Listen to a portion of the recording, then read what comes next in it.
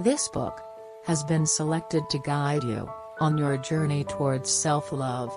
If you like it, you can get the full audiobook for free by taking Audible's 30-day free trial, just by clicking the link in the description. Enjoy. I'm repeating this phrase in my head like a mantra, as the 40-year-old man sitting across from me is telling me about all of the people in his life who are idiots. Why, he wants to know, is the world filled with so many idiots? Are they born this way? Do they become this way? Maybe, he muses, it has something to do with all the artificial chemicals that are added to the food we eat nowadays.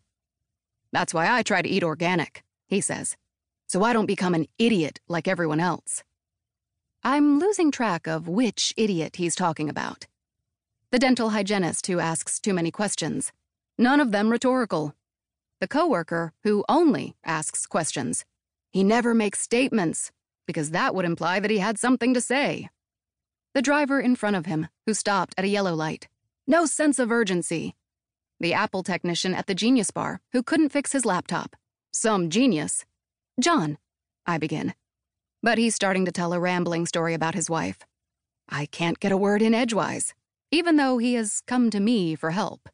I, by the way, am his new therapist. His previous therapist, who lasted just 3 sessions, was nice, but an idiot. And then Margot gets angry. Can you believe it? He sang. But she doesn't tell me she's angry. She just acts angry. And I'm supposed to ask her what's wrong. But I know if I ask, she'll say nothing the first 3 times, and then maybe the 4th or 5th time she'll say, you know what's wrong. And I'll say, no, I don't, or I wouldn't be asking. He smiles. It's a huge smile. I try to work with the smile. Anything to change his monologue into a dialogue and make contact with him. I'm curious about your smile just now, I say. Because you're talking about being frustrated by many people, including Margot, and yet you're smiling. His smile gets bigger. He has the whitest teeth I've ever seen. They're gleaming like diamonds. I'm smiling, Sherlock, because I know exactly what's bothering my wife. Ah, I reply. So, wait, I'm getting to the best part, he interrupts. So, like I said, I really do know what's wrong, but I'm not that interested in hearing another complaint. So this time, instead of asking, I decide I'm going to. He stops and peers at the clock on the bookshelf behind me. I want to use this opportunity to help John slow down. I could comment on the glance at the clock. Does he feel rushed in here? Or the fact that he just called me Sherlock? Was he irritated with me? Or I could stay more on the surface, in what we call the content, the narrative he's telling, and try to understand more about why he equates Margot's feelings with a complaint.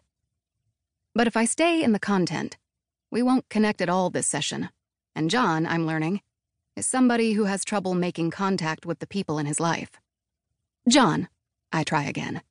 I wonder if we can go back to what just happened. Oh, good, he says, cutting me off. I still have 20 minutes left. And then he's back to his story. I sense a yawn coming on. A strong one. And it takes what feels like superhuman strength to keep my jaw clenched tight.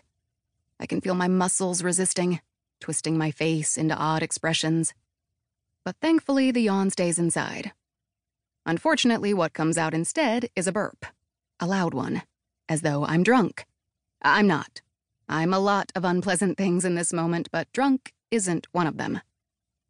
Because of the burp, my mouth starts to pop open again. I squeeze my lips together so hard that my eyes begin to tear. Of course, John doesn't seem to notice. He's still going on about Margot. Margot did this, Margot did that. I said this, she said that. So then I said. During my training, a supervisor once told me, there's something likable in everyone. And to my great surprise, I found that she was right.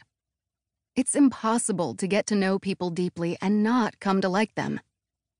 We should take the world's enemies, get them in a room to share their histories and formative experiences, their fears and their struggles, and global adversaries would suddenly get along. I've found something likable in literally everyone I've seen as a therapist, including the guy who attempted murder. Beneath his rage, he turned out to be a real sweetheart.